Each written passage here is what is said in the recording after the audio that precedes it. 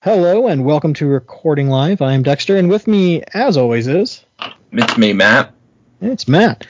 And this is I don't know when we usually record. But I was recently able to convince my wife to watch Star Trek: Strange New Worlds, so we're a little behind. But there's that new season out, so we're pretty much caught up now. We watched almost all of the whole first season. Just one episode left, I guess. But I have some. It's an interesting show, so I kind of was wanting to talk about it. I don't know. I'm trying to think. Other than that, I feel like a lot of things happened. I went on vacation. We went to Arkansas. I didn't even know that. Yeah, that's why I couldn't. Because I think I our just knew normal you were recording busy. was last week. Yeah. So yeah, last weekend we were in Arkansas. We went to. I think we were technically in the Ozarks area, but I don't know that we went to any of the actual Ozarks. But we went hiking on a day that it started raining on us. And that was a lot of fun, actually, like getting caught in the rain while hiking in a creek, because then it's just like, well, whatever, let's, go through the creek, go under a waterfall. And so my son had a lot of fun, and he was just like oddly adventurous. I feel like he usually hates hiking unless he can like stomp around in a creek. I don't know what the deal is with him and creeks. But he just loves them. And so I think just the fact that it was raining and so he got to just get extra wet, he had a good time. But my daughter was super scared of like slipping on like the rocks and stuff because it's a lot rockier down there than it is here. And so she was a little terrified at a couple of points, especially like there's one point where I don't know. It's like a series of small waterfalls, and then like there's this area where the water just kind of ran over some rocks, like just a big smooth area, and it was super slippery. And so I had to carry this 5-year-old over some slippery rocks, and then hand her to my wife, and it went fine. I was really terrified we were gonna fall down a small waterfall, but it was fun. I mean, like a 2-foot waterfall, but still probably wouldn't have been comfortable. But that was a good time. And went to an art museum, which I always enjoy. And it was just interesting because actually I don't think I've ever gone to an art museum with my kids, and so it was interesting to talk to them about art since technically went to college for that, and so they were just asking me a bunch of questions, and I was able to answer them a little bit. It was kind of funny though because having a 5-year-old girl asking like, "Why are all these naked people in these paintings?" It's just like, oh man, what an interesting question. um, but yeah, and then we went hiking in a place called Devil's Den, and that was just pretty. Is all it was, I guess. Um, oh yeah, and then driving back through Kansas City, we stopped at Legoland in Kansas City. I do not recommend that. That was a No. horrible place. Yeah, it was very expensive to get in. I think it was like $30 per person, maybe. No, it was more than that. Yeah. No, it was like probably around $30 per person. So yeah, it was like over $100 to get in for us, and then we get in, and I'm expecting for that amount of money that there's going to be like a ton of like I don't know, maybe some rides. I wasn't not necessarily expecting rides because this isn't like California Legoland. It's not a theme park. It's like a discovery center.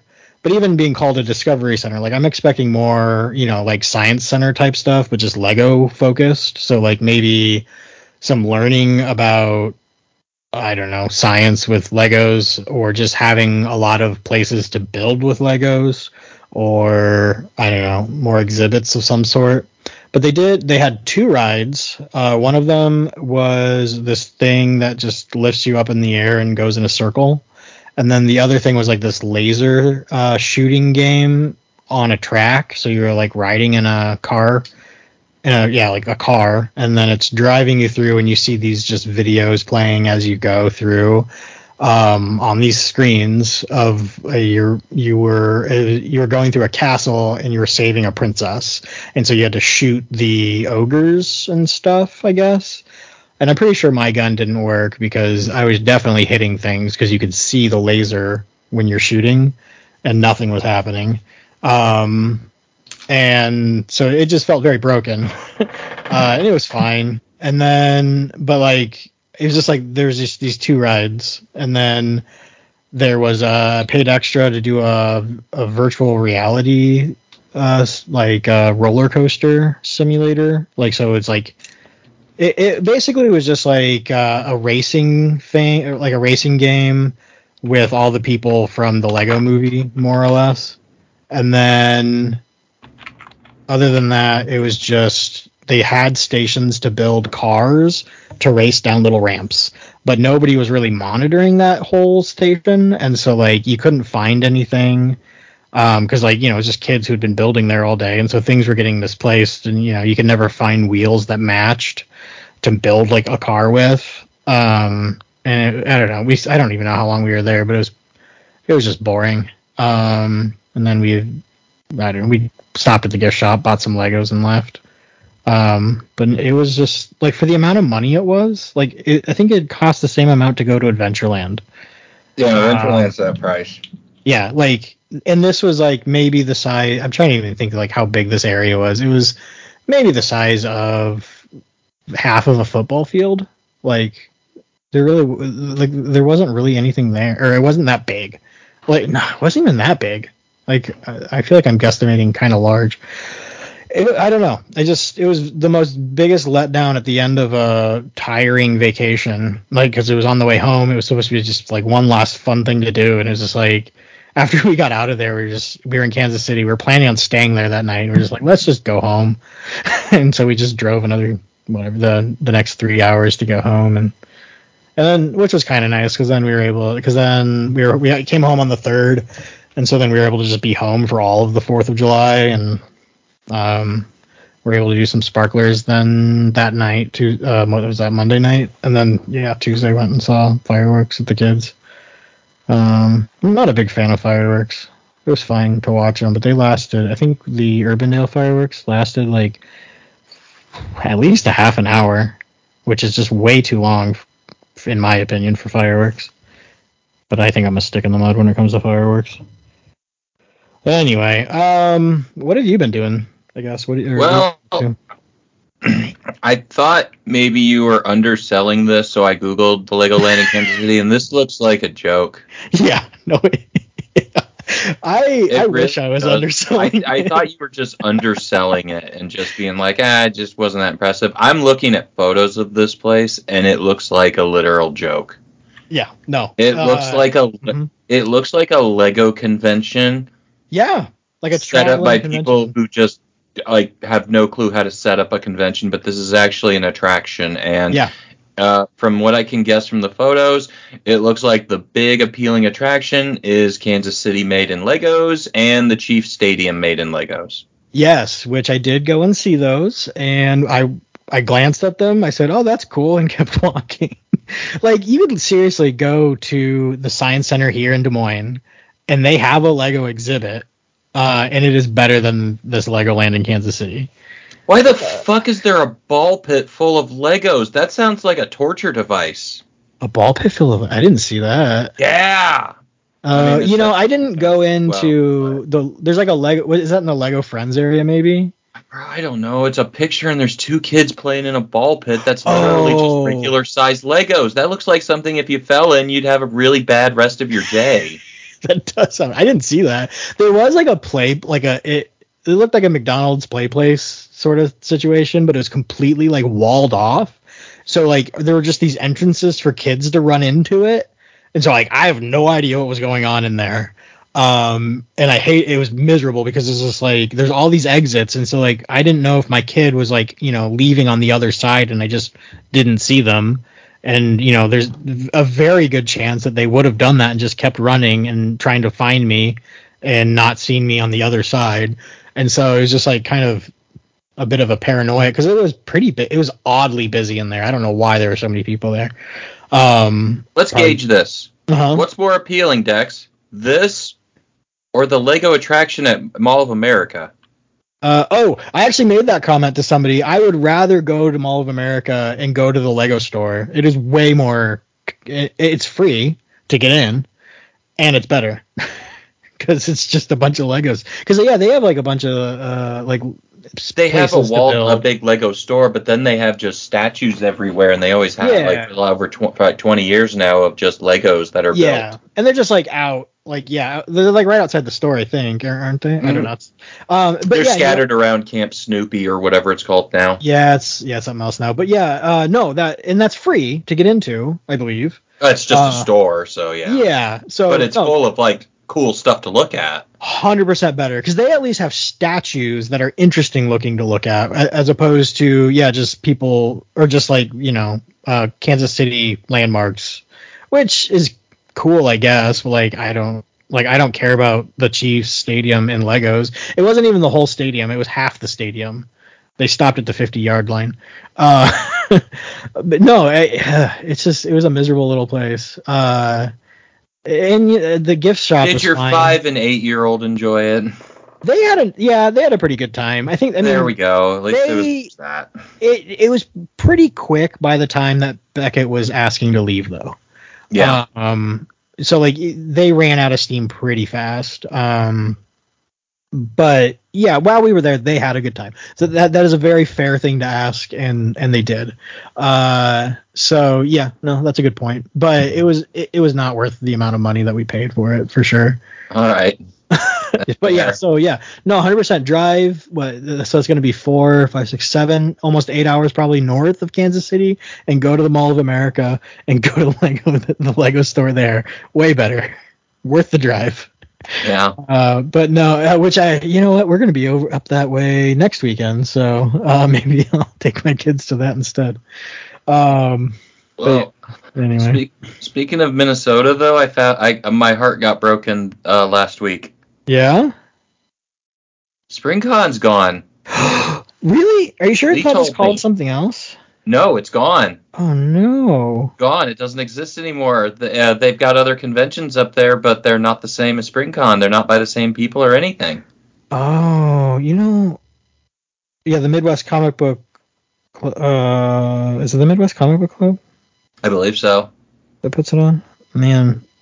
Yeah, it's gone. Oh, no. Dexter and I have been talking about wanting to go next year again. Yeah, I was so looking forward to that. I brought it up to Lee, and he said, SpringCon's done. And I was like, what are you talking about? And he says, it's gone. And I looked it up, and yeah, it's gone. I wonder. They've got other conventions up there, but it's not by the same people. Tables aren't free. That was such a good show. Yeah, I was pretty bummed. He told me that last week. And I kept forgetting to text you about it. Yeah. Oh, that sucks. I mean, yeah, it looks like they maybe have a different I mean, I guess I don't even know if they do. There's one around the same time that it was, but it's different. That's too bad. Yeah, pretty sad. That. And I know the guy who started it and really led the charge for it died. Oh, this was probably 8 or 9 years ago. And I don't know. I kind of wonder if maybe just it ran out of steam. I don't know. I don't know. It may just be the convention circuit. Maybe I'm not sure. Yeah. But, I mean, I was just talking to somebody. Maybe they just weren't making any money. Yeah, I mean, it could be. It was such a just diamond in the rough con, though. Mm-hmm. For creators, it was free. It was free tables, and it was very big. I think. Let me think. How many times did I go? 6-7 times in the last 10 years. Yeah, I'll have to hit up my Minnesota friends and see like what's going. Like if the same people are just doing something else. But man, that stinks. That really stinks. Found that out. Oh well. But no, it was such a nice, just creator-focused con. Like there were some entertainers, but not really. Entertainer-wise, maybe one or two, but it was mostly, and there were well-known creators there that do big books for big companies, but they lived around the area and would just get a table and they would sell their independent books. Yeah, well, and I think that I think they would pay for bigger names or like up and coming names to come, and they usually gave them the end caps at the back. But or at least I'm assuming they paid for those people, but they might have been enough traffic that they didn't end up having to. They made their money. But I'm not sure. But yeah, that was such a good con. Yeah, it was really great. It was the first convention I went to as a creator, and so yeah, it was a blast. Going up with like 3 or 4 friends at a time. Mm-hmm. It was a lot of fun. And the last time I went was with you and me. We went up there for a day to meet someone, and before that, you and I went with Tom to go. Yeah, at a table. I went with Tom and his wife one year. I went with Tom and Trey one year. I went with Tom, Trey, and Kyle another year. It was always fun.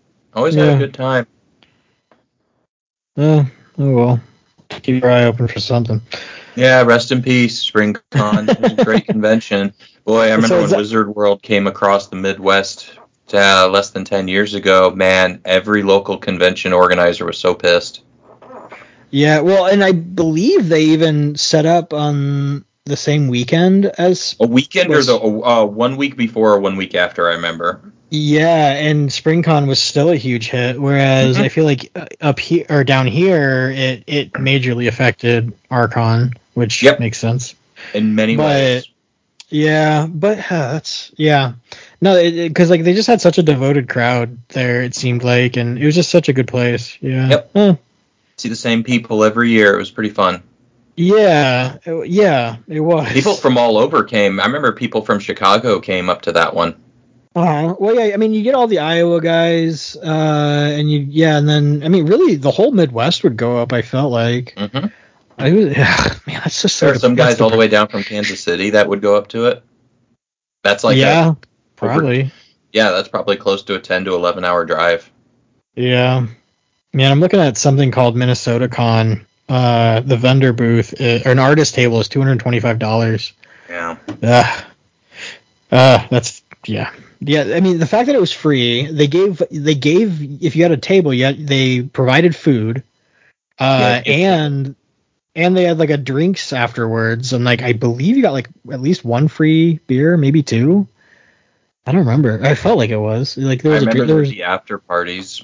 Yeah, I felt like I had a free beer because I don't feel like I would have bought one when I was there, but maybe not. I don't remember. They had an open bar.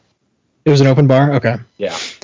Well, I mean, yeah, okay. If it was an open bar, that's even more interesting. They did an open bar. They would have easels set up with poster paper or sheets that people could draw on.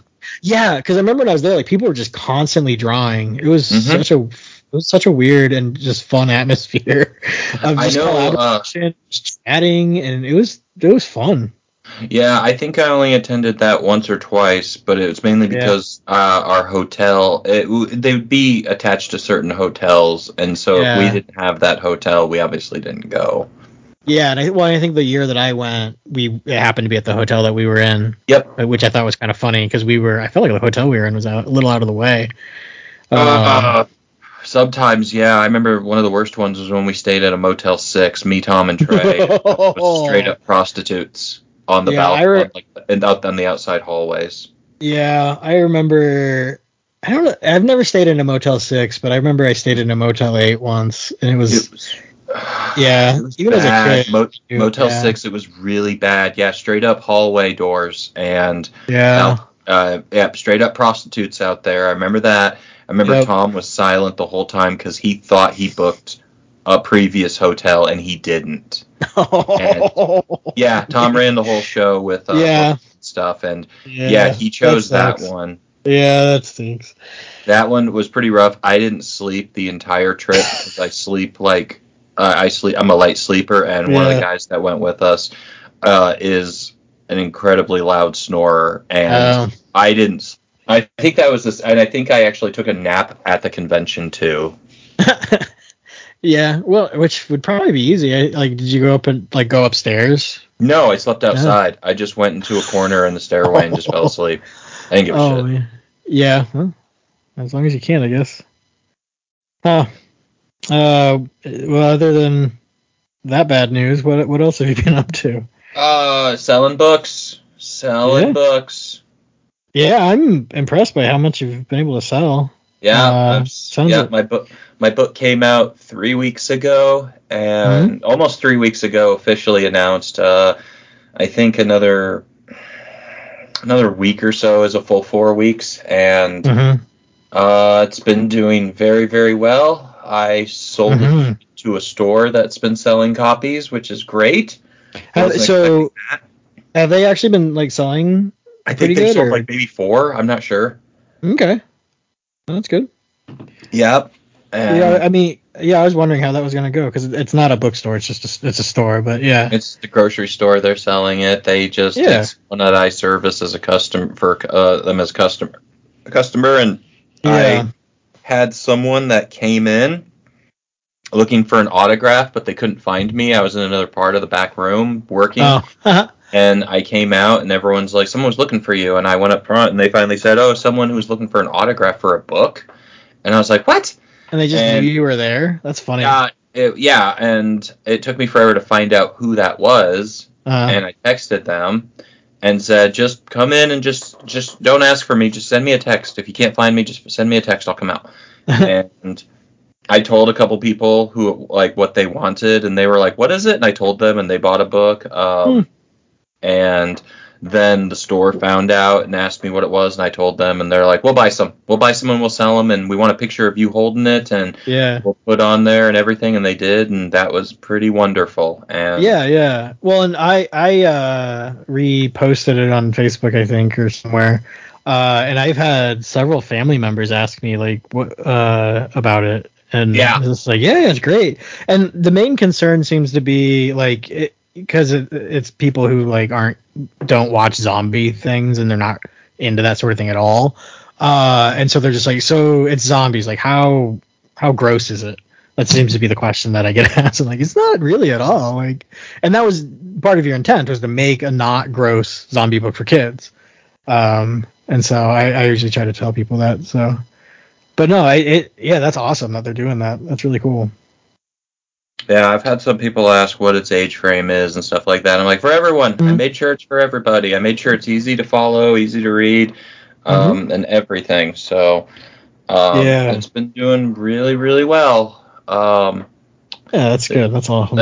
There's only just 2 things I don't like being asked about it. Yeah. And one is, how much have you made? I don't really like answering that question. And can I get it autographed? Yeah. I'm just you don't like autographing? Just a little awkward to me. Like, I don't know. I don't know what to write. I don't know what to sign. My signature is not recognizable. It's just like, it's not worth anything. Man. I don't think it needs to be recognizable or anything. My autograph from Shatner just looks like you wrote the word shit. Yeah, but people your age appreciate that. Like, little kids don't know what that scratch is.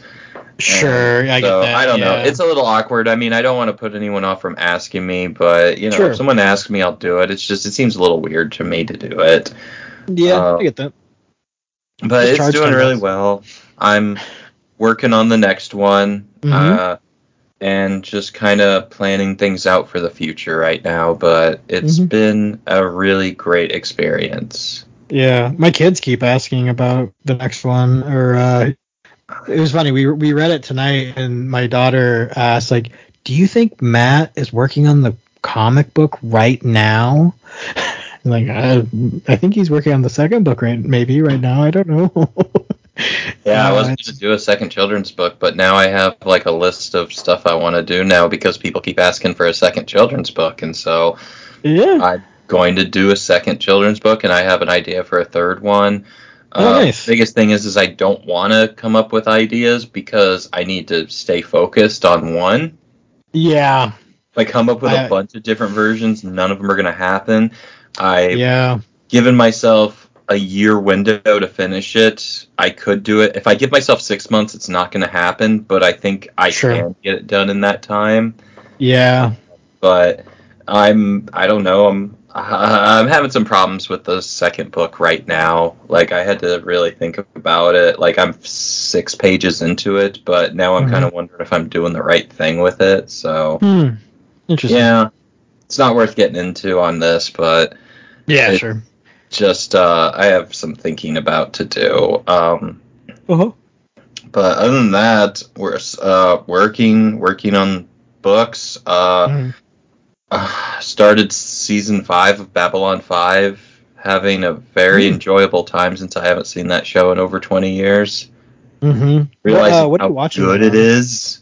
Yeah. What is that on? Like, I'm watching it on Tubi. Tubi, right? We talked about this last time, yeah. Yeah. And that's free, right? Yeah, it's free. You can pay, I think, a little extra for no ads. It's free with ads, and the ads suck. Yeah. The ads really suck. It's either ads for the indie race that's happening this month, or it's for some Republican presidential nominee. Oh, yeah. I got it. Hit your demographics. Oh my god, I watched this dude's ad and I didn't know who he was, and so I Googled him, and I'm like, oh, okay, all right. Like, is it a local thing or is it just? No, he's a South Dakota. He's the governor of North Dakota.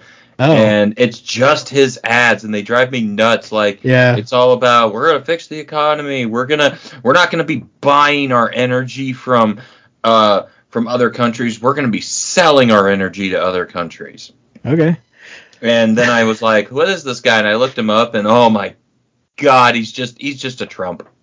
Yeah. Yeah. Okay. He's just anti-immigration, anti-LGBTQ, anti-everything. And I was just like, oh, fuck this guy. Yeah. I got on like some, like South, I want to say South Dakota, maybe one of the South states.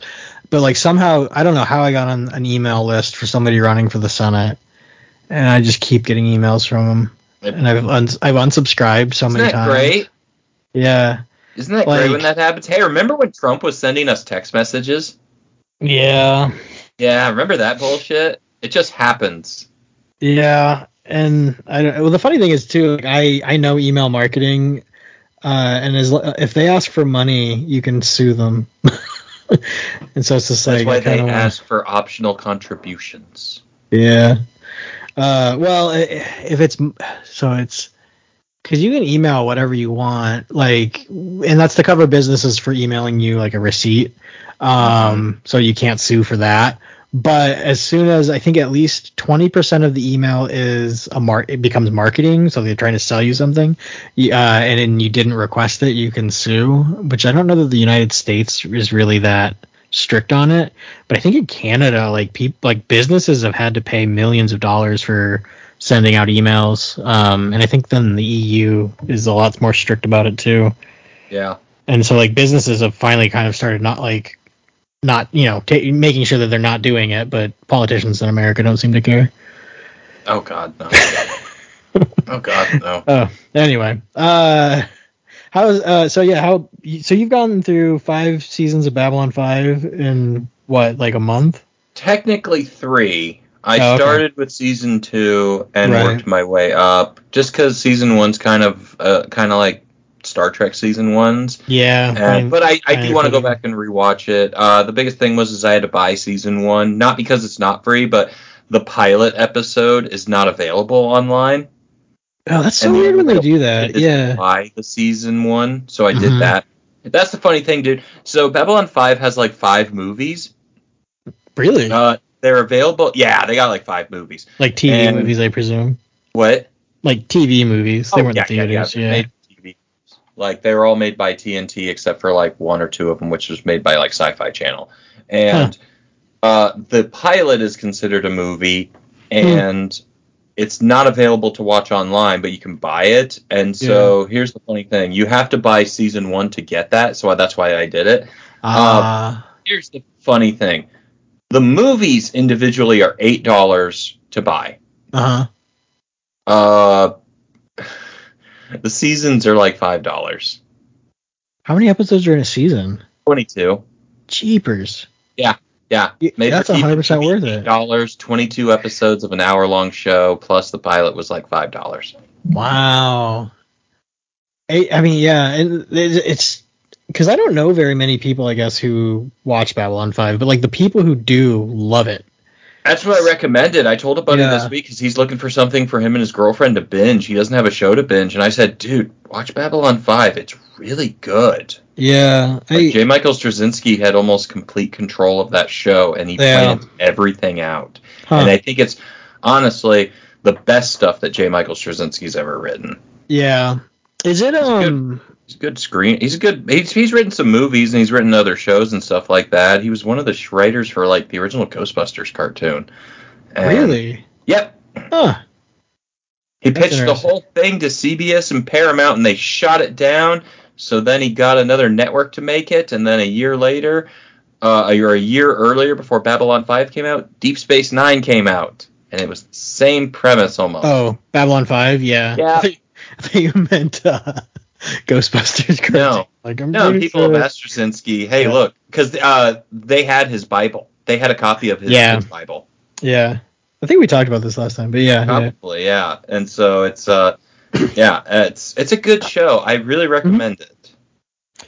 Yeah. I hadn't seen it since I was a kid, and I'm having a blast watching it. Oh, yeah. I can't wait for the new movie to come out next month. Yeah, and that's a cartoon movie, right? Yep. Yeah. Yeah, I forgot. Yeah, we talked about this because he did World War Z, but like it's been rewritten so many times. Yeah. Thing. Oh, Murder, She Wrote. That's funny. He did a TV movie for that. Oh yeah, he's been working since like the 70s. Yeah, this was in 2000. They must have just brought Angela Lansbury back for it. That's funny. I didn't realize that they had a movie in the year 2000. Anyway, so would you say that this is like on par with Star Trek as far as like action and because like the thing it's very diplomatic. Yeah, or so it's a lot of politics, you mean? Oh yeah, the whole thing. Babylon 5 is a space station built to keep the peace in the galaxy. Okay, that's interesting because like it's just the whole cast are either military members of the station or diplomats.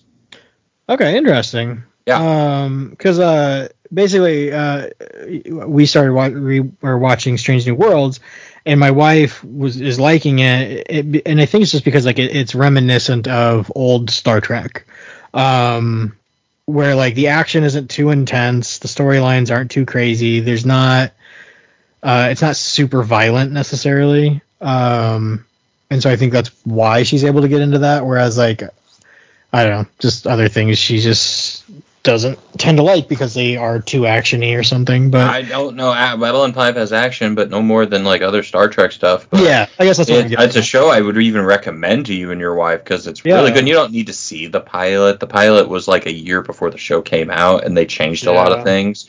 Half the cast didn't come back due to scheduling and stuff, so it's not really a necessity. And things that are mentioned later are explained from the pilot, but.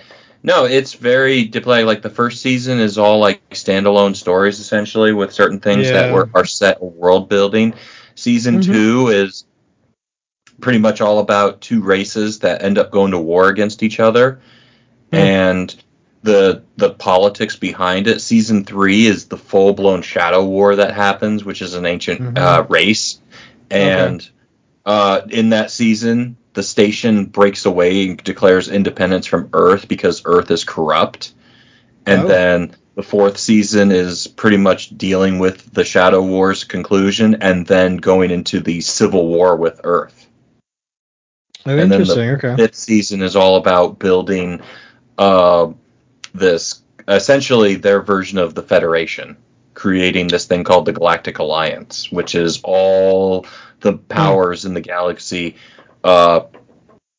signing an alliance treaty to become part of this big governing force that will protect the galaxy from threats.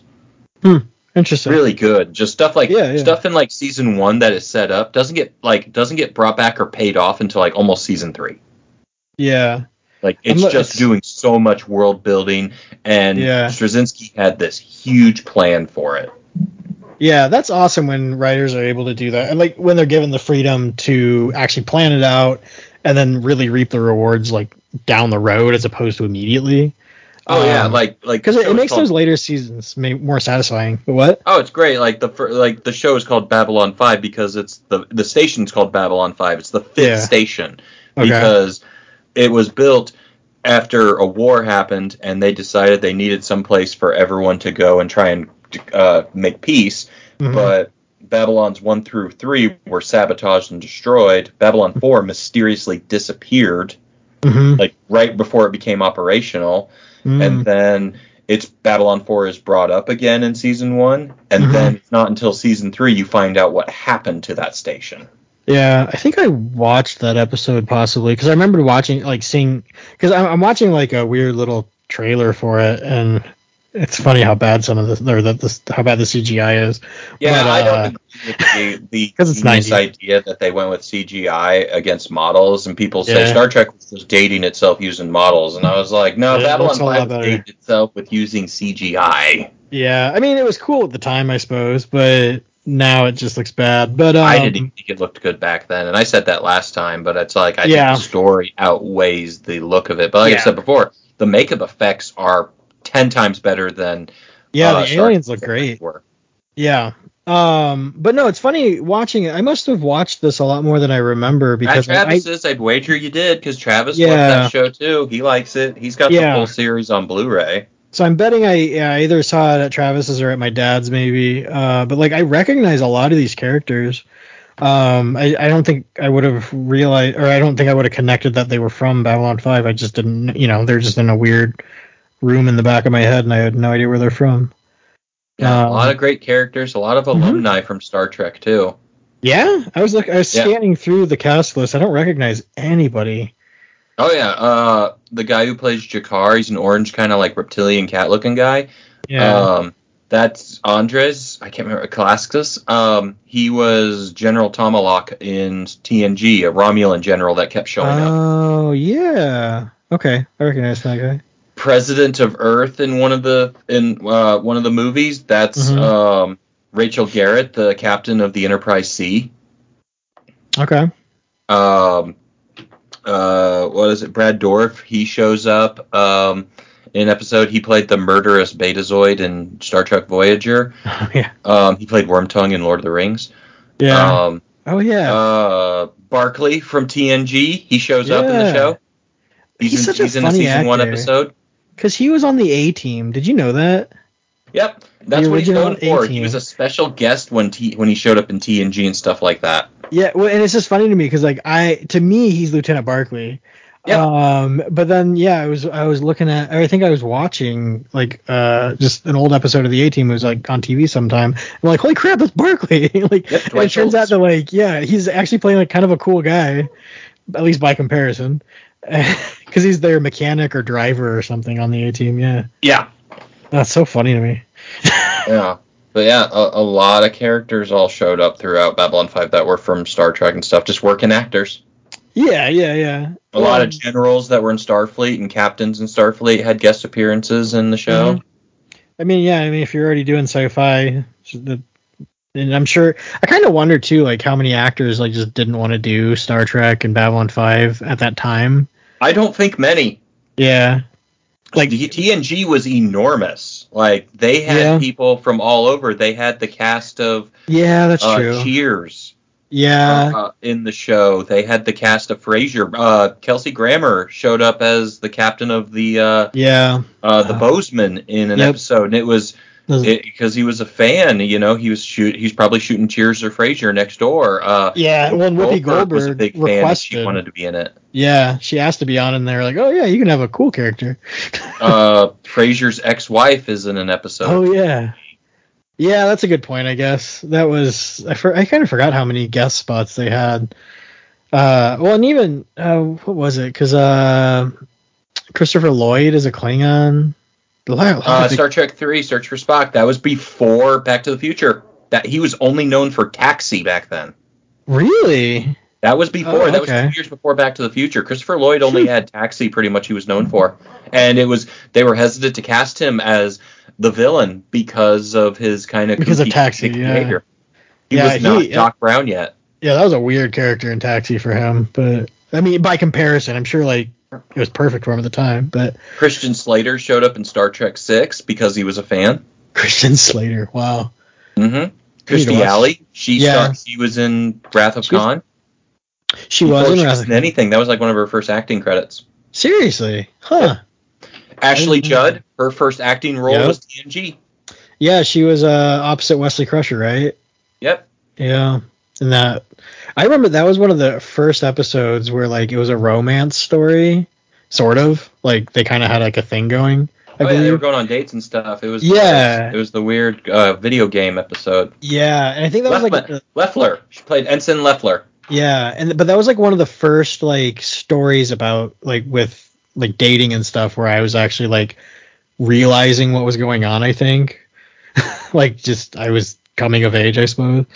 And I just remember like that just really striking me for some reason, like the whole concept of them dating. I don't know. Anyway. Yeah, Babylon 5. I need to give that a chance. Or I not give it a chance because I know it's good. First season's a little up and downy, but it is so well done, and it paved the way for sci-fi dramas that weren't Star Trek. Everyone felt that only Star Trek would work, but Babylon 5 came along and showed it, and stuff like Stargate and Farscape. Which I still need to watch Stargate. I have no interest in watching Stargate except for the movie. The movie, well, I loved the movie. I owned it, and I would watch that. I watched that so many times as a kid. I got a Blu-ray of it. I like that movie a lot. Such a good movie. And I know the TV show has quite the following, but it never seemed the same. It looks cheap to me. It looks cheap to me in the cheapish way, but it's because it's Sci-Fi Channel. Oh, so yeah, Sci-Fi Channel special effects are the worst. Like they do not put any money into those shows. They don't. No, and they were actually going to try and take on Babylon 5, and then they did actually make some of the movies, and they look really bad. Yeah. It's just sci-fi. Like they make crap shows, and the only show they're that just ever got too. that, but I know they did a zombie show. Z Nation, which won like a lot of awards and went on for like 6 seasons, and then it actually got spin-offs and stuff like that. That's interesting. I tried to watch it, but I thought it looked like a run-of-the-mill sci-fi show. Yeah. Sci-Fi Channel show. Well, and they're like, I feel like they're just kind of hokey. Like they feel like they should probably be on the WB, but they're sci-fi, so they're on sci-fi instead. Yeah. And like I got into a couple of shows that were on there, like Warehouse 13. I liked. It was okay. Like they would, I don't know, like there's just like weird little things, like mythological objects, basically that they'd have to go find because they're like, it was kind of like X-Files, but like hokey. Mm-hmm. It was just kind of like a fun show to train your brain off with, I guess. But I remember they made a Tremor show. Oh man, that's. I don't know what even to say about that, I guess. Yeah, they made a... I'm not excited. They made a Tremors show. Huh. I think they've made a couple of the movies later on, too, and they just don't look that good. And I know I'm kind of being a hypocrite saying I can look past Babylon 5's effects, but again, there's a story there with a lot of content. Yeah. I'm sorry, I'm not going to throw too much praise at Sci-Fi Channel when I've seen, like, like even the quality of the writing isn't something that I'm impressed with. Yeah, most sci-fi produced things, the writing, like it's basically just the Hallmark Channel of sci-fi, of science fiction. You're not wrong with that. And like, there are people who just, it's sci-fi, so they want to watch it, and that's good for them, I guess. Yeah, it's that thing I've said over the years that, I know fans and stuff that if they like one thing, they jump on the next science fiction thing or the next anime or the next horror or something. Like they just want to absorb all that stuff, and it's just their genre that they absorb. And I never could understand it. No, yeah, I'm not. Like I've never seen Firefly, and I have no interest in ever seeing Firefly. Firefly was... I watched the movie. Season, everyone says it's amazing. I look at it and I'm just like, I don't care. I had a buddy of me tell me a week or two ago that I need to watch Farscape, and I'm like, I've seen Farscape. I think it looks terrible. Yeah, I've tried Farscape. I couldn't, like... And that one felt hokey, too. Like, was that sci-fi? Yeah. Farscape? Because I was like, it feels sci-fi, like the Sci-Fi Channel. Yeah, that was a sci-fi. Had you ever seen Andromeda? No, that's another one that I don't care to watch. Because that was Gene Roddenberry, and so I wasn't sure if it was any good, but it has Kevin Sorbo, which I could never get around him being a captain. He just doesn't seem captain-y to me. It's kind of crazy now too. Yeah, well, and then there's that. Yeah.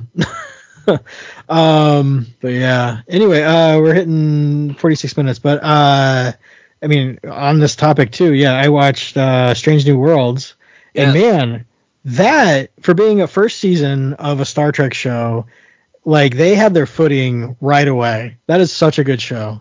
It's really good. I really enjoy it, and I'm really enjoying the second season a lot. Man, I was wanting to text you like pretty much every time we watched it, but I was just like, well, we'll talk about it. We'll talk about it on the podcast. And I mean, I don't even remember necessarily everything, but it was just funny too, because like, I think I was even in the middle of watching it, and you texted me this week, and you said, let me guess, you like the chief of engineering, which I can't even think of his name now. Hemmer. And I was just like, and as soon as you said that, I was just like, I'm probably not going to, I was just like, I don't know that I like anyone that much on this show. And then as soon as you said Hemmer, I was just like, yeah, son of a gun. I love that guy.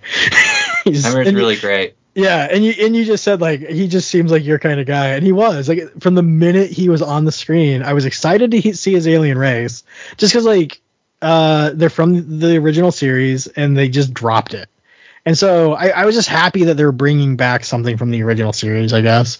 And he was just such a fun character. Like, he had a sense of humor, and he was he was overly competent, which I feel like the chief of engineering always is. Like, Scotty was was really good at his job. Geordi's really good at his job. Chief O'Brien, I suppose, broke that mold a little bit, but B'Elanna was good at, like, really good. I don't know. Chief's really good on Deep Space Nine. Yeah, I don't know. Maybe it was just that, like, they delved more into, like, he always just seemed a little bumbling to me, or like just. No, you need to watch Deep Space Nine. Chief's not bumbling. Just, I don't know. Like, I don't know. I need to rewatch Deep Space Nine too, but yeah, Chief's not bumbling at all. Chief's extremely efficient in it. Okay, and maybe that's it. Well, okay, I think I'm a little swayed too, because there was a webcomic a number of years ago about Chief O'Brien on the Enterprise, and it was just about him screwing up all the time. I don't even know why that was a comic. Like, I think it was just because, like, all he did was teleport people, because he was the chief. He was the chief. He was the transporter. He was the chief of transporter. Yeah. But anyway, yeah. So I mean, yeah, the Chiefs are always excellent, but I'm a little concerned, I guess, about the next season to see, if they're able to replace Hemmer at all. So that'll be interesting. Yeah, there's a new chief. There's a new chief of engineering. Yeah. Is it nice, or are they? I don't know. Like, I just hate it when they. Well, yeah, this is a spoiler, I guess. I was so mad in the second to last episode, which was a funny episode to me, because it was basically just an alien movie, chest bursters and everything. But then they kind of turn out to be the Zerg. But he gets infected, and he ends up jumping off a cliff to save everybody else, which just makes him even more heroic and cool, I guess. But yeah, it's just it's a little disappointing that they did that. But it was a nice end for him, I suppose, because, like, there was that one episode where him and her are in the airlock, or in the storage bay or whatever, and they had to vent it to get like a power coil that was going to explode or something. And so they're talking about dying, and he says, like, that he believes that you only die when you have accomplished what you need to accomplish. And so it was just interesting then, when he did die, he had, like, a really good, like, he's just like, I believe what I needed to do here was get Uhura to, like, realize what her meaning in life was, which was just interesting to me, I guess. Like, it made his death not feel as bad as what's her face in The Next Generation, who was just slapped by a black piece of goo and then she died. Tasha. Yeah, Tasha. Yeah, like, it was funny too, because, like, it made me think of that, because they were both early in the series, a prominent character that was pretty likable. I mean, I liked him better than Tasha, I suppose, but I liked Tasha Yar quite a bit.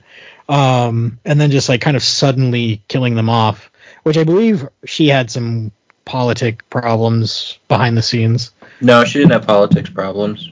I thought she had arguments with the writers or something. No. I'm wrong? She did not feel that she was Oh, involved in the show. She flat out said that you could have just made a cutout of her legs and put it behind Picard on the bridge and no one would notice. And she felt as though there was just not time to develop anybody, and she was not having an entertaining time, so she asked for her contract to be taken out, essentially, like, very early on.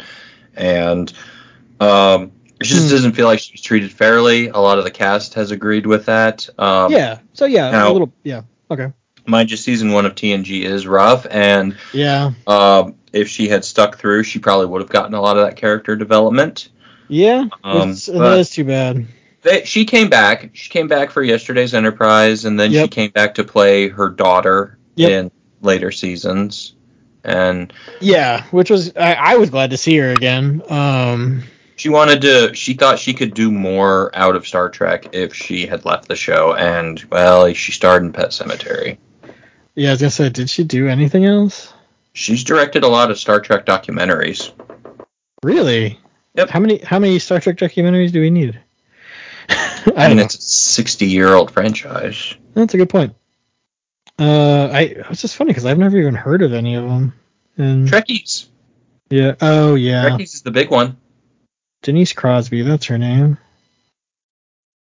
Yeah, I forgot about Trekkies. That came out a while ago.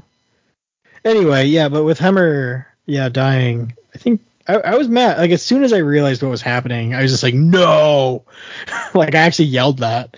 But no, like, it's such a just good show, Strange New Worlds. I'm trying to even think, like, just with number one, and just being like that she's part of an alien race that is not allowed in the Federation because they did genetic engineering.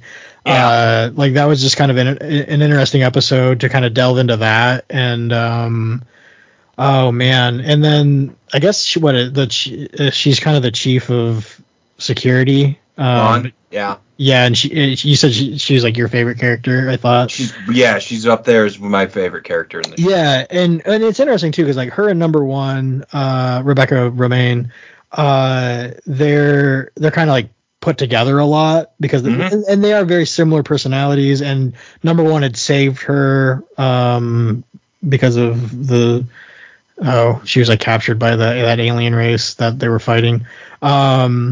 And so like they have this connection and stuff, but it's also interesting because she's a Nooning Soon I can never pronounce that name.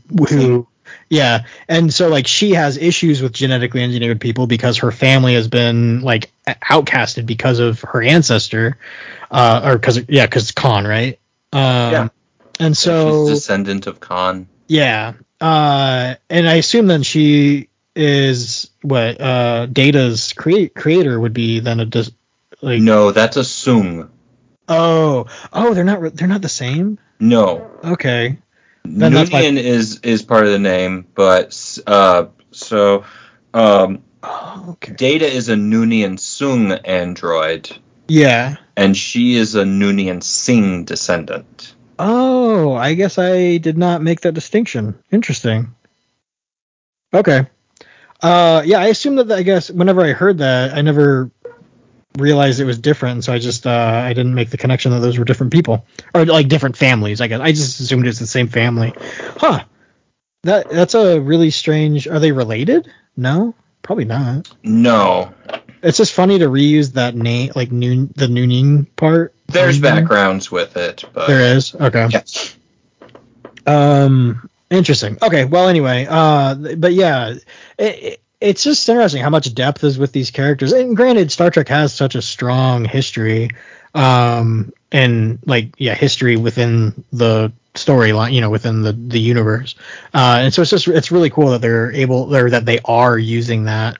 And it definitely feels like it fits where it is, kind of thing. But they're fun characters. I like that one episode where they were they were docked, whatever, and everyone kind of had shore leave.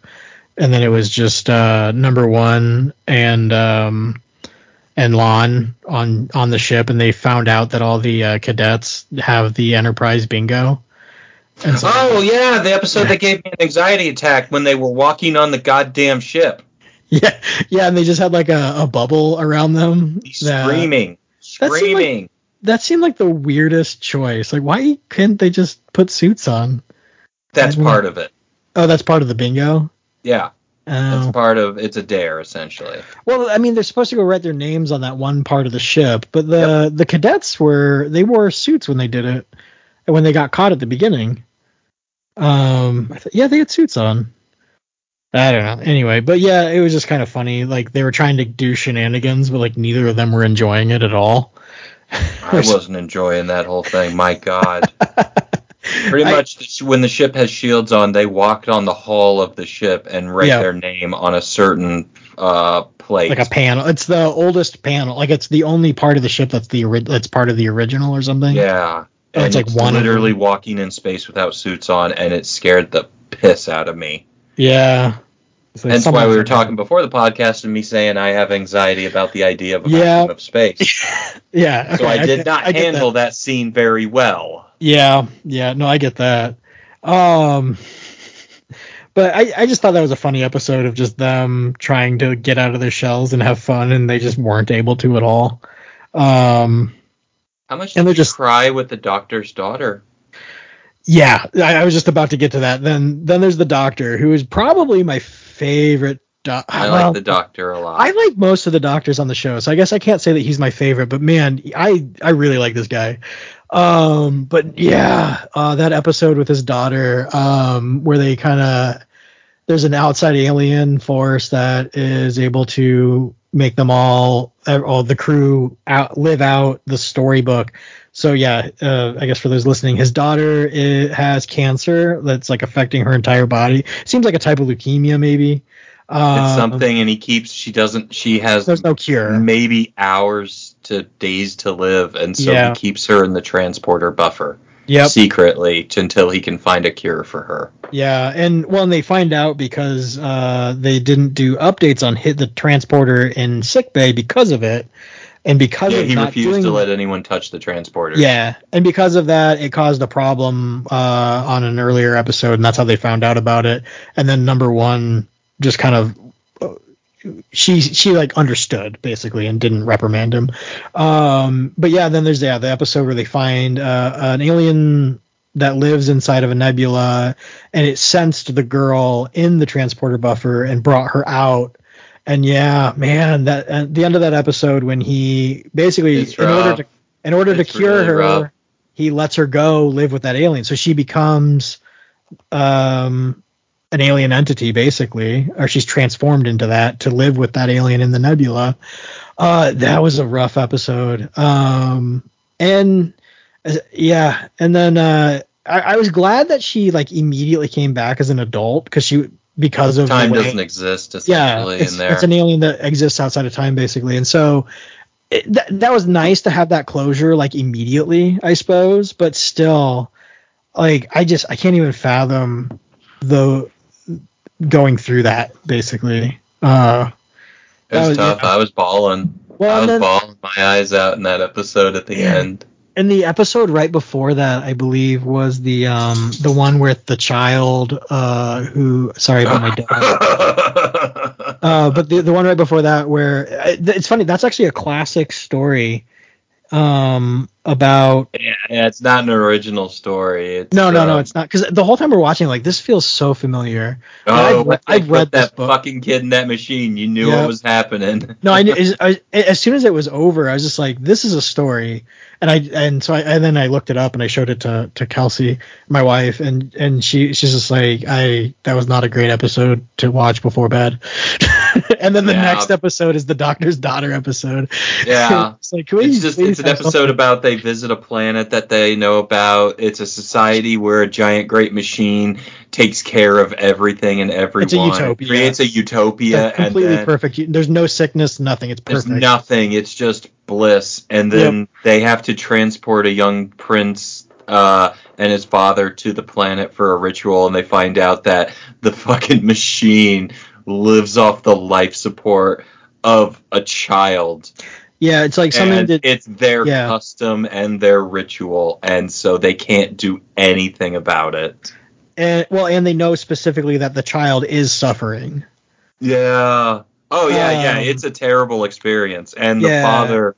They find out the father is completely against and tries to sabotage it. It doesn't matter. And the thing is that the planet isn't using their own people. They're using a colony that's like a third world country. No. That's not that. They are using their own people. The colony. Well, yeah, but it's not based on their planet. It's like another colony of their people. No, the colony are the people who refuse to live there because of the suffering. I thought they were also from there. That they plucked the kids from there. No, the child and his father are from the planet. Like they were within the society. Oh, and they fled, didn't they? But once the child was chosen, the father wanted to get out of it. That's it. Because he didn't want his child to suffer. Like he didn't want his child to suffer. He was okay living there with a different child suffering. But no, this is based on a story called "The Ones Who Walk Away from Omoleos." So Omoleos is the name in the original story. Omoleos is this utopia city.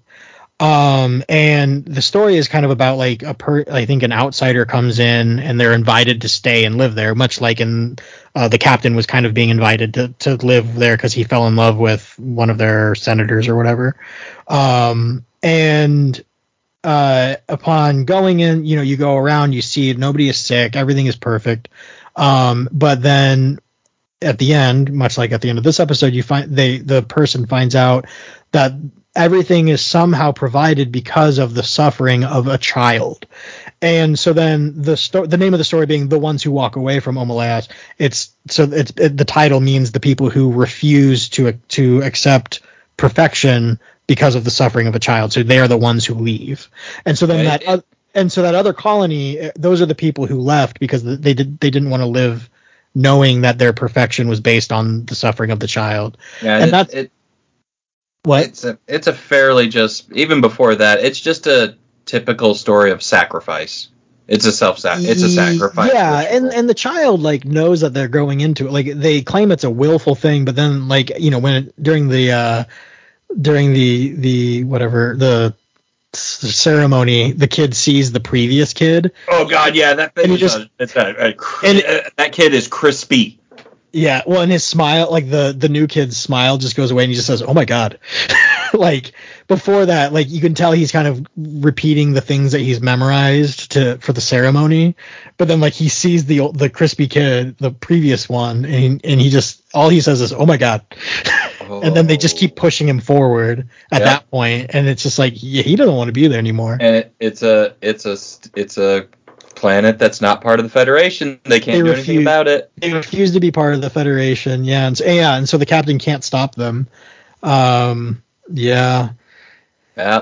That was a rough episode, and it's funny. It was funny to me, I guess, just that they even picked up on this old story, which is arguably popular. Like it's used a lot in culture or in pop culture. Like it's referenced a lot, but I don't know that a lot of people know the original source. I don't even know why I know it. I think it's because the video game Dishonored has a character that's kind of based on the child who is suffering, and so I think I looked into it because I was just researching that video game because I like that game so much, and that's the only reason I've heard of it. But yeah, it's funny, on the Wikipedia page there's a section about Star Trek doing the story. But yeah, no, there's a handful of really rough episodes, but they're good. Like they don't detract at all. Like they're just. I don't know. Like I feel like it's got a good there's fun episodes. Fun episodes and there's the episode just where drama episodes. Swap. Yeah, that was funny. Spock and his fiance swapping spots. That was such a good episode. And that one was interesting too because they're trying to get an alien race to join the Federation so that they could use trade routes basically. That's bingo. That's the bingo episode too. Oh, that is the bingo. Oh yeah, because they're on Chorley. They're on Chorley, but they're also doing the Enterprise needs to be there because Pike and Spock are some of the best first contactors, as usual. And so Spock is assigned to work with this race to become part of the Federation, but his fiancée is also there, and she is also there on assignment, and they want to become more intimate with each other. So Spock does a ritual, kind of fucks it up, doesn't know what it really does, and they end up body swapping. And so Spock's fiancée has to negotiate with this species, and Spock in his fiance's body has to go do her job, which is essentially she runs a correctional facility. And she works for a correctional facility, and she's hunting down a someone who escaped. Yeah, well, yeah, it's a Vulcan who has chosen emotions, and so she has to like convince him to come back because it doesn't seem like she's gonna fight him.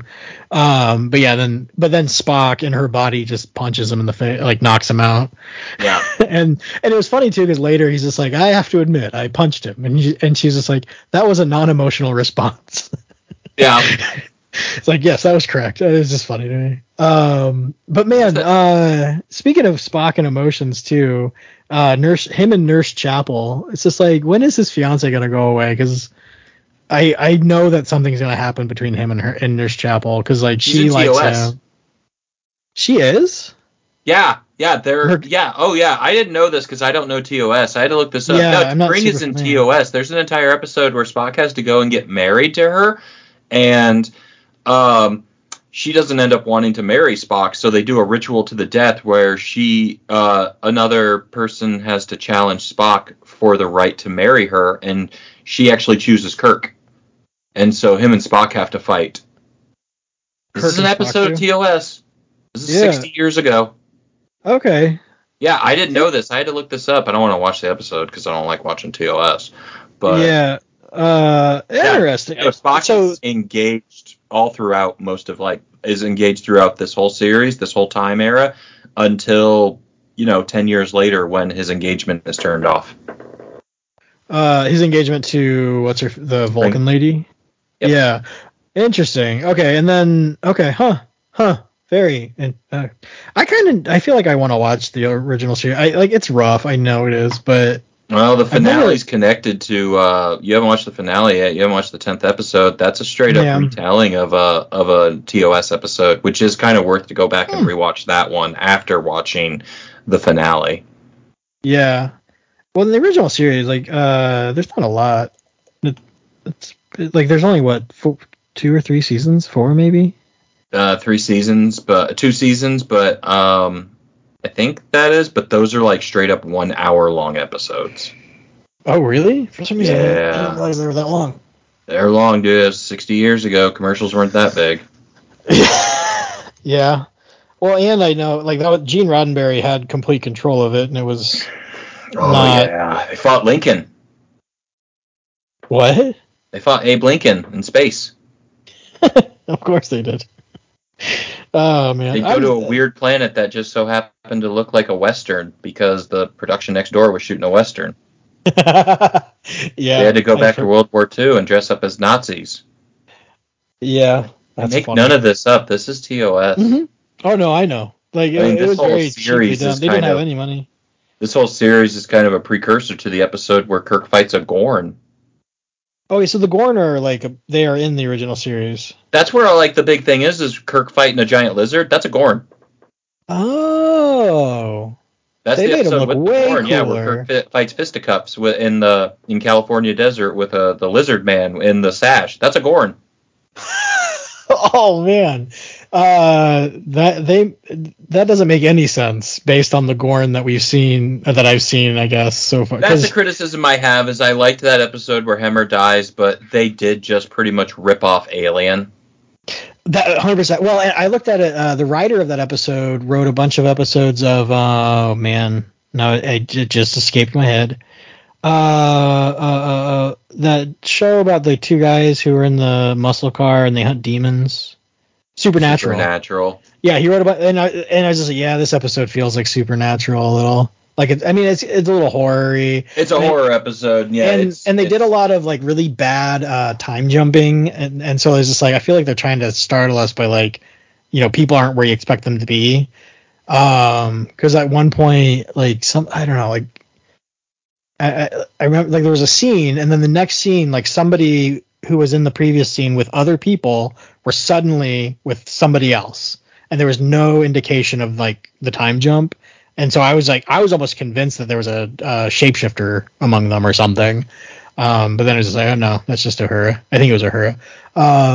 But yeah, and then those aliens came out, and they're just like, oh, these are just children. Like, we don't want to fight an adult one. It's just like, and so then it's funny to me that like then Kirk was just fist fighting an adult Gorn.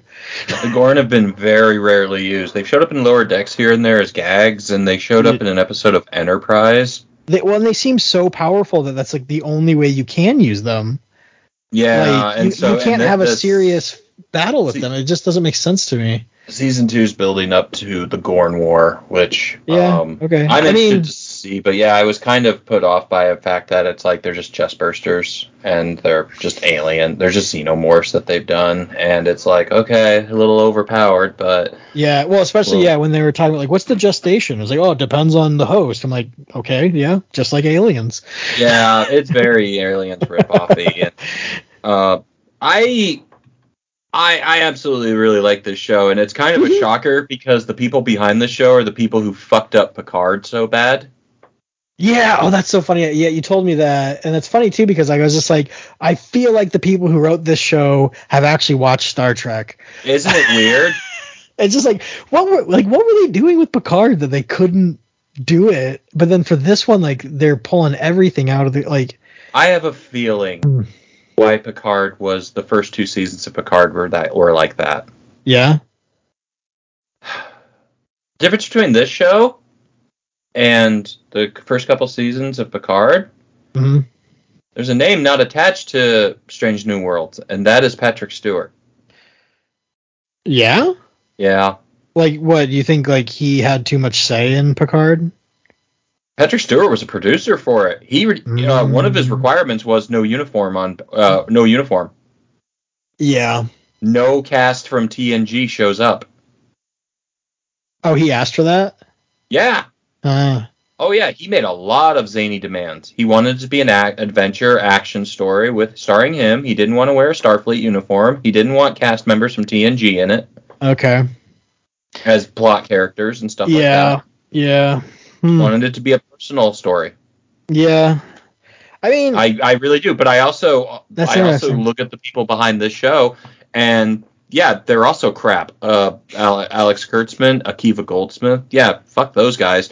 And yet Akiva Goldsmith's like the showrunner for this show, and I'm just kind of like Art Goldsman. And it's like, this show is great though. It's episodic, which is great. It's not 9-part, 10-part movie. Yeah, I really like the episodic nature of it. I like pretty much most of the cast. I really do. The ones that really stand out for me is Anson Mount. He's great as Pike. He is such a good actor. And Pike is such an amazing character. Yeah, Pike's great. I tell you, man, he's great in Hell on Wheels. He's the star of that, and he's amazing. I saw a picture of him. He looks completely different. Yeah, he looks thicker. It's really odd because he looks like skin and bones, but he is like jacked in Hell on Wheels. But he looks very different. And Travis and I always joke about how the show opens up with him out in Montana riding a horse with a beer up, and he looks like Colin Bohannon from Hell on Wheels. And I always have made the joke saying, well, that's what happened to Colin after Hell on Wheels. Starfleet went back in time and kidnapped him. That's funny. That would be funny, I do like Spock. Yeah, I like the actor they got for Spock. He's doing a good job. I'm trying to love Christine Chappell. The girl is really good looking, but man, she's so eccentric that it's almost annoying. Yeah. She's just a little too eccentric. I get what you're saying. Especially for a character that was in TOS that really just kind of stood there. First played by Gene Roddenberry's wife. Oh, really? Yep, Christine Chappell was played by Majel Barrett. Interesting. She's in a couple episodes, and then they cast her as another character. She's the computer for a long time. She's the computer for like 30 years until she died. She was the computer in TNG, Deep Space Nine, when they needed a Starfleet computer. Voyager. She was the voice of the computer even in Enterprise. Yeah, this computer, the lady for this one, I've never heard of it. It's Alex Cap. I don't know. I absolutely love Lon Noonien sing. First episode, it was kind of weird because she comes off very bruntish and kind of mean, but then you get to know her and she's just the best in my book. I absolutely love her, and I love Uhura in it. I love Uhura as a little cadet. Yeah, and just can't stop saying her first name, which annoys me with how much it annoys me, not in this show, but how much they made it a mystery in the first J.J. Abrams movie. What do you mean? The whole, like, all throughout that movie, Kirk's trying to get her to say her name because he doesn't know her first name. Right. And at the end, Spock says it, and he just is like, Naota? And now in Strange New Worlds, they don't even call her Uhura. They just call her Naota. Yeah. And, did they never give her a name in the original series? It was just Uhura. It was Uhura for 50 years. Yeah. That's funny. It was Uhura, just like Cher. Yeah. And I don't feel like she needs a name or a first name, but whatever. But yeah, they do say Naota all the time. Mm-hmm. Yep. I love Benga, the doctor. He's great. They explored more of him in season 2. Hammer's wonderful. I love that species. It's from Enterprise. It's an offshoot of the Andorians who are naturally blind and they have telepathic abilities. Yeah. They're great. He's great. I don't know this for certain, but I kind of feel like the chief of engineering is going to be the professor of dark arts from Harry Potter, where it's going to be a different chief every year until Scotty. Oh, yeah. Okay. Yeah. Interesting. I guess. I absolutely love the helmsman, Erica Ortega's. Yeah. Yeah, she's fun. She kind of reminds me of Tom Paris, where she's really good at her job and just is having fun. Yeah, you get the impression that she's probably the best pilot in Starfleet. And which wasn't and she gets an episode about her in season 2. And it's really good. It's the episode that just came out. Okay. And it's funny too, looking at a picture of her not from the show, she's like a platinum white hair. Yes. In real life. That's her thing. Look right. Her partner died about 2 years ago. It was very sad. He died of leukemia. He got diagnosed He got diagnosed with leukemia, and 3 days later he died. Oh my gosh. Yeah. That's Yeah, she's really great, and as much as my favorite character is Lon. I can't get over how great Rebecca Romijn is as Una, number 1. Yeah, because Rebecca Romijn was a model, and she has done acting here and there for the past 20 plus years. She was Mystique in the X-Men movies. Right, Mystique. I was trying to think, has she done any other acting? But yeah, she's in the first the Thomas Jane Punisher movie. She's in stuff here and there. She's been acting for a long time. And I just can't help but feel like she's been so underused over the last 30 years. Yeah, I was very surprised, I guess. She carries scenes in a room full of actors who are amazing, and I'm just baffled by it. Yeah, she has not been doing a whole lot. I mean, actually, she's been doing a ton of things, but just here and there, one episode, or it looks like she's had a couple of shows that I've never heard of, like 10 episodes, 16 episode series. This is the first time I've ever looked through. I guess she's done Ugly Betty. Okay. She's Lois Lane in the DC animated films. Yeah, I saw that. Was she in Tron? She's in something called Tron 2.0. Killer App. It must be a video game. But I don't know. Yeah, it's a video game. Okay. This video game from 2000. Yeah. She's great. She's married to Jerry O'Connell, which threw me off. Really? Jerry O'Connell, known as the star of Sliders. Yeah, I was gonna say from Sliders. Yeah, or Walk with Me. He's the fat she's kid. mostly known because of her and John Stamos were together forever. But it's hard for me not to say Rebecca Romaine Stamos. I know, and she did change her name to that for a while, and she kept it for a long time, but she doesn't carry it anymore. But yeah, someone who's probably known mostly from like Maxim and stuff like that, because she was a model and things like that. I mean, that's why she was Mystique. She was naked on screen in a blue skin suit, and she's really good in this show, though. Like, I think she's amazing, and she's great in season 2. They deal with her being augmented, which I guess I haven't really talked about that. I hate that subject more than anything. Yeah.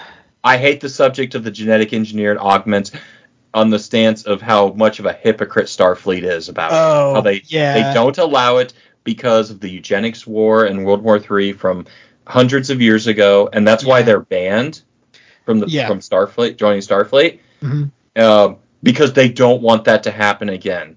Yeah. Okay. You let Data in Starfleet. You have cyborgs in Starfleet. They are modified people. Yeah. There's even a line in TNG with Geordi's visor on how he's blind, but his visor can see better than the human eye can. Yeah, Geordi it's an augmentation. Augmented. That is interesting that there aren't more cyborgs in Star Trek in general. Yes, there are. There actually are. You have. You just don't notice them. No, they're in Discovery. They're all over the fucking place. There's androids in Discovery. Lower Decks. In the show, in the cartoon Lower Decks, one of the main cast members, he's a cyborg. Yes, you're right. He's a cyborg guy. These are augmented people with superior abilities. That's weird, though. So wait, you're saying in Discovery there are androids? Yeah. Because isn't that the specific thing about Data, is that he's the only one? Well, TOS has robots all over the place, too. Well, yeah, robots and androids are different, though. Because like an same android... Same thing. There's androids in there's androids in TOS. I thought like the difference being that like an android artificial we don't have to go into this. There's AI. There's robot people in Star Trek before Data. Okay. Well, I mean, I just thought that was a plot point of Data, though. It was just the fact that he was the only one. It was. And then they just decided Picard where they banned them all. Synthetic people. There are synthetic people. Yeah. But no, that thing's and Picard kind of fucked it up with the androids in season 1 and stuff, like saying, "Oh, we banned them," and stuff like that. But still, they are allowed. There were episodes about Data, whether he was actually considered an actual person and stuff like that. Yeah, they go to court. But Data is superior to everyone else. Oh, 100%. There's this bullshit hypocrisy where they won't let people with genetic augments. You can join the Federation. You can become a member. You're not allowed to serve in Starfleet. Why? Well, because of Khan. Because you might be better than everyone else, but like, and then that's the whole point of Starfleet. The God complex. Yeah, but like, it's just funny too because it's just like only the best and bright, or the way they talk about Starfleet, and especially the way they talk about the Enterprise is just like we are the Navy SEALs basically, like we're the best of the best, and so I don't know, like you'd think they'd be all about augmentations. No, they're not. But they're not. Augmentation is banned, and I just think it's bullshit on that. It keeps going. Bashir's genetically augmented. But he hit it. He hit it, and he didn't have a choice, but it did come out in Starfleet, and he managed to stay in Starfleet, and his father had to go to prison. Yeah. And this comes up, I mean, this came up in Enterprise, too, where a bunch of Khan's people got de-thawed, even in then, and were led by Data's creator's ancestor. Yeah, and I think that maybe that's where I got confused, too. Yeah, I mean, but they do explain somewhere that Noonian is like some kind of thing. But it's in Enterprise, he's a geneticist, and he and when his final appearance, he says, "I'm kind of done with this. It's too risky. Maybe I should go into androids or some shit like that." To set up, where Data's lineage would go. But it's just I hate that topic because it's so hypocritical. Yeah. Well, I mean, isn't that like a plot point of Starfleet anyway? Just how hypocritical they are. Yeah, and it is touched on in season 2 with number 1 stuff, but it's always a topic of discussion in Starfleet that they just will not allow it, and I just think that's such bullshit, and especially with Una, where it's her people. They do it to survive. Right. Well, and then they're even desperate. They don't do it to become superior beings. They do it because it's part of their heritage. Mm-hmm. At which, we have that ourselves, as, I mentioned, circumcision. Uh-huh. Yeah. Who gives a shit? No, I was joking. But no, that's 100%. It's based a societal thing. It's body modification based on traditions. Yeah. And that's what Una's species is. Like, they do it to survive because they come from like real shit.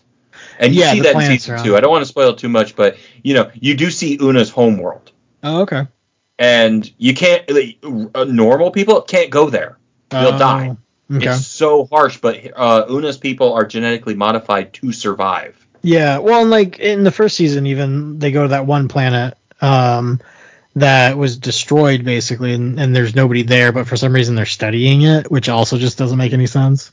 Yeah. If they're, they don't allow it, but for some reason they want to know what happened and they want to take their knowledge. And that was like a harsh planet, and that's why the people ended up not being. And it turns out that they became energy beings. They couldn't survive it themselves, yeah. Well, and that's the episode that outs Una as an augmentated person. Although I guess the reason why they went, I suppose, was because they knew that those people were trying to undo their augmentations to that's a subject thing too, yeah. The Federation, which is just kind of a strange thing. Yeah, it is, and it's brought up here and there in the show that it is Starfleet being racist. Yeah, this just convinces me more though too that they need to have a Star Trek show that's not about Starfleet, because then you can kind of get like more of the outsider perspectives and like talk about this kind of stuff. I mean, they tried that with season 1 on Picard. Yeah, but like do a better job. I mean, that's kind of what people wanted Voyager to be. And, we did get that to an extent. There's Voyager, there's Deep Space Nine, which isn't in Starfleet space. Well, but like, I mean, I even just mean like non-military, like, so not even about any of the government, no connection to any of the governments, but just like have a show about Ferengi transport vessel, or just basically like Han Solo in Star Trek kind of show.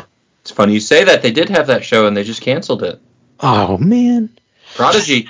The Nickelodeon show Prodigy. Oh, the cartoon with the kids? Yeah. Yeah. The whole cast, other than Hologram of Janeway, are aliens. Yeah. Don't know anything. And I guess my issue with that is just that it's a cartoon for kids, which is great, but like... I would not say that was a cartoon for kids. I watched it. That is a straight-up show that is friendly for kids, for a young audience, but that is a show deep in Star Trek lore. Okay, then they did a bad job of marketing it. Well, and it was on Nickelodeon, I guess, which I don't watch Nickelodeon. It was on Paramount Plus until they just pulled it 2 weeks ago. They pulled it?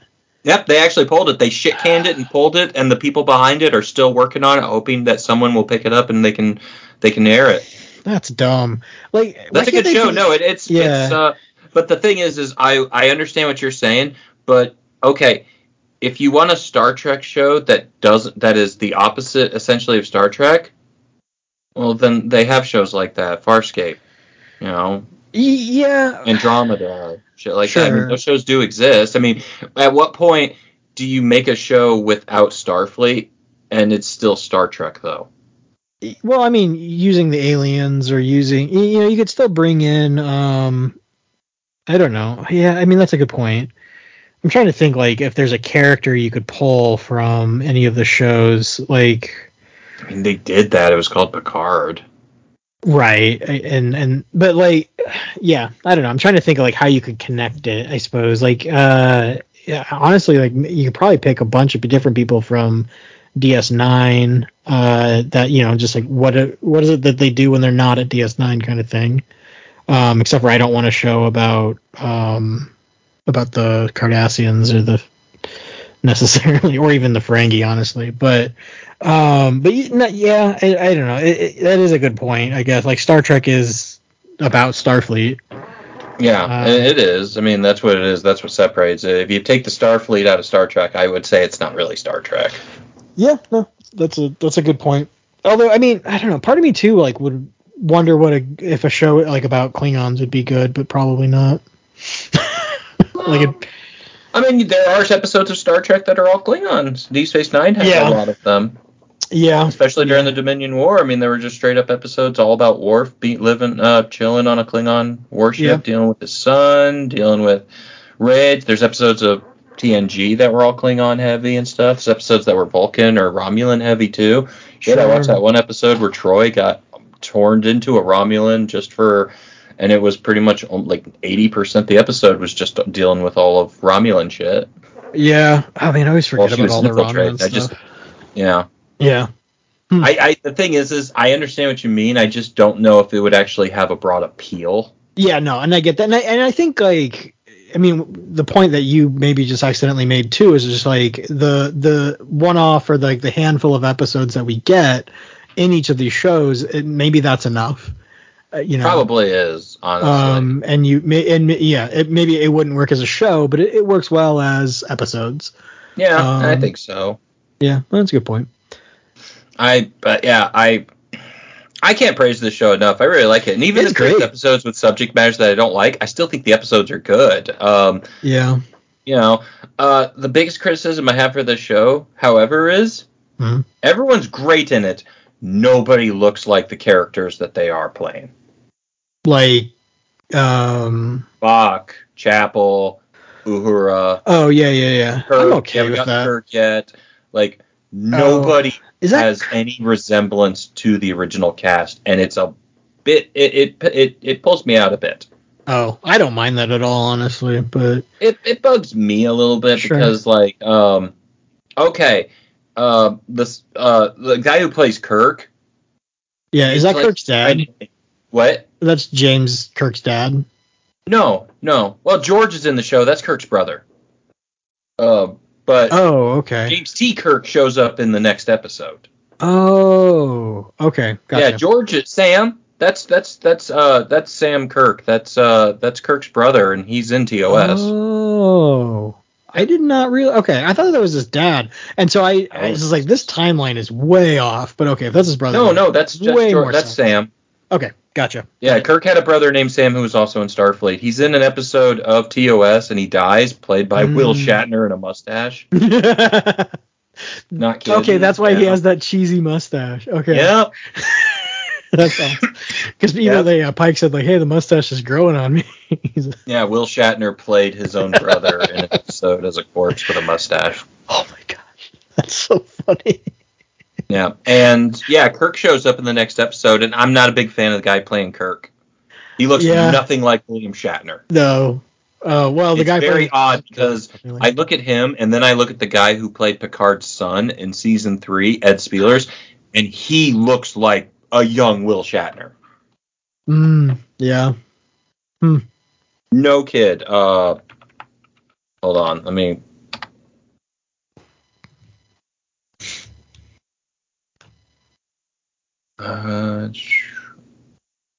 Didn't you watch Downton Abbey? Downton Abbey, yeah. Yeah? He's in that show. Okay, who is it? Ed Spielers. Just give a Google of Ed Spielers. Okay, fine. Ed Spielers. Oh yeah. He's one of the butler people or something.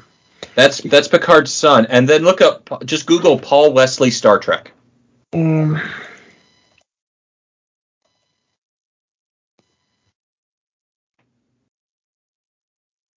Okay, and who is he playing? Kirk. Yeah, he doesn't look like Kirk. Doesn't look anything like Kirk. He doesn't even sound like he's like trying to do an imitation. But yeah, I look at him and I'm like, he doesn't even look like Kirk. Like, I'm not convinced. Like, I don't see Kirk when I see this guy playing him. He's not doing a bad job, but he's not doing a convincing job. And then I look at Ed Spielers, who looks like young Will Shatner. Yeah, he does. So he really does. He looks like a young Shatner. What is Kirk doing in the show? Like, he's not? He's a lieutenant. He's a lieutenant because he made captain really fast, didn't he? This is rough. This is close to 10 years before. Yeah, well, that's why I'm just surprised that he's even there. I guess there's explanation. Oh, okay, cool. That's good. Yeah. That's interesting. He does not look like. He really doesn't. No, he does not look like Will Shatner at all. Yeah, well, and like with like Spock, you can just give him the right haircut, and it's just like that's passing. But give him certain mannerisms. But like, yeah, this especially with Kirk, like just being such an iconic, Shatner just being such an iconic person in general. Like, yeah, they missed that one. Well, the thing is your comment about that with him moving up to captain. That's part of Kirk's history that he skyrocketed up to a captain's chair. Yeah, and I guess that's why I'm surprised that he's in the show at all, because I would have expected him to be probably in the finale of the final episode. There's explanations. Okay, well, that's good. Yeah. I like the guy who plays Spock. I just don't see him really as Spock. I think he does a fine job. Yeah. Spock's a weird character. He is, and I need to watch the original series, I guess, better. I watched it a long time ago, and I had a hard time with it. And I just don't really remember it very well. Yeah, and this takes place 7 years before. This takes place 7 years before TOS. Oh, that's interesting. Yeah. This is the captaincy of Christopher Pike. Yeah.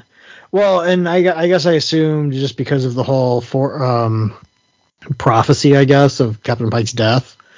That's right. You weren't confused at all about that because that was all in Star Trek Discovery. Oh, okay. He started he was the temporary captain of the USS Discovery in season 2. Oh, okay. So in that, and he does a thing where he gets to see his own future. Yeah, and so he sees. Yeah, he's fully aware of what's going to happen to him. Yeah, which is why he didn't want to be captain. Why he had a big beard in Montana or wherever he was. Yeah. Yeah. Yeah, and I should probably watch Discovery, I guess, now. I didn't realize I had so much. I ain't gonna fucking watch that show. Maybe just the episodes with Pike. I considered it, but they're pretty bad. Oh, they are? And I heard the only highlight of season 2 really was Anson Mount as Pike. And I kind of just went, you know what? I contemplated it, and I just kind of decided, no, I don't need to. The recap of these episodes is fine. Yeah, I never heard anything great about Discovery, and I think that's why I didn't end up watching this. Is just like I don't think other than you, I guess, I don't know that I ever heard anyone talk about it. It's just I don't think it's very good. I've watched one episode of Discovery, and it was in season 3, and it was last month because I heard about the episode, and I'm like, okay, I kind of want to see that episode because after season 2, they get flung to the 31st century. Yeah, you saw that. And the episode was called Reunification Part 3. Mm-hmm. And I wanted to watch it because the thing about it is there is no Reunification Part 1 and 2 in Discovery. There are 2 episodes in TNG called Reunification, and it's the Spock episodes. Yeah, okay. It's the episodes about Spock wanting to reunite Vulcans and Romulans and back together again. Right. And in this episode, Discovery, they travel to Vulcan, which has been renamed, and the Romulans have now remigrated into the Vulcan society. And so the Vulcans and Romulans are now back together, and the episode deals with is heavily discussed of Spock's dream finally succeeded. And they even show archive footage from TNG of Spock wanting to do this. And the whole reason I want to watch it is because it's a very good emotional episode because the show stars Spock's adoptive sister. Okay. So that's why, and it deals with how she reacts to finding out about Spock's death and Spock reuniting Vulcan and Romulus together, and it's really good. And I kind of went, okay, that's fine. That's all I want to watch from this shit show. I'm glad they've gone. The show just drops F-bombs all over the place, too. Yeah, I was going to say, that's one of the biggest criticisms I've ever heard of it, and just, that they just cuss all the time. It's just like, that's not... They cuss a lot, and no one acts like Starfleet. And people say the same thing about Strange New Worlds, but I think all the characters are really good in Strange New Worlds. I think that, it feels very because I feel like all the Star Trek shows, like maybe I don't know. I feel like Picard early on was very by the book, maybe, but I don't know. I just feel like most of the captains, they cut corners and they do what they want to do anyway. I love the way the ship looks in Strange New Worlds. I love the Enterprise. So yeah, especially the first time I ever saw the engine room, I was just like, this looks like an engine room. Like it's what I expect. Yeah. It just makes me look at the bridge and just think how much they got it wrong with the Abrams movies. Oh, so much. Yeah. Just white. Everything looks like an Apple product, whereas this actually looks like a modernized version of the TOS bridge. Yeah. And I like all their quarters too, like just all the angles, because it's probably like it makes sense because I'm guessing it's probably how the beams are supposed to be because of just the design of the ship in general. And so then like everything in the room is based on those angles, and so it's very artistic, I suppose. I can't get over Pike's fireplace in his quarters. Yeah, on a starship. Every time they show that, I'm just like, there's a fireplace. Like, the fireplace is still there, and it's a huge room. His room is massive. The thing. I like the quarters and stuff, but they look too big. Yeah, it's just like, why do they have so much room? They have so much room. They still don't have bedrooms. The beds are still in the living room. Yeah.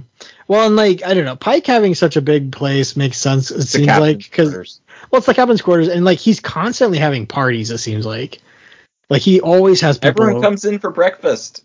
Yeah, like it's funny that he's having debriefings while he's serving breakfast. I love that I don't know what episode it was, but when Lon, like, she shows up and he just hands her some food. He's like, I'm not hungry, and everyone is just like, you need to eat the bacon, you need to eat the eggs. And then it goes over to the doctor, and like I didn't even realize he was there, and he's like, the eggs are so good. Yeah, it's.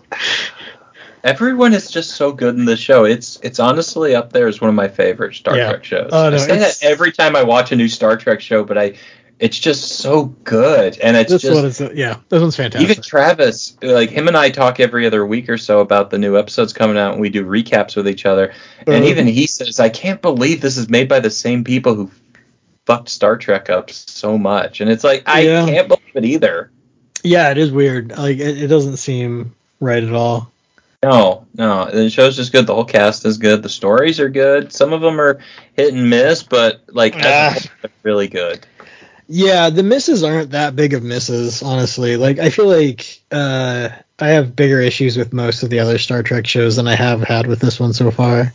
Yeah, the only episode that I'm not a fan of in this season, and it's not like I hate it or anything, it's just one that I don't care to rewatch, is probably the Children of the Comet, the second episode, where they have to try and blow up a comet to stop it killing a planet. Oh, yeah.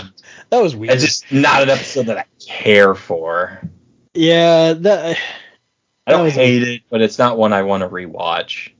Yeah, no, I get that. Well, just like that weird alien race that's just following the comet. It's just like, why do you seem to believe that this comet is a god and that it is perfect and will do what it wants to do. So why do you have to follow it?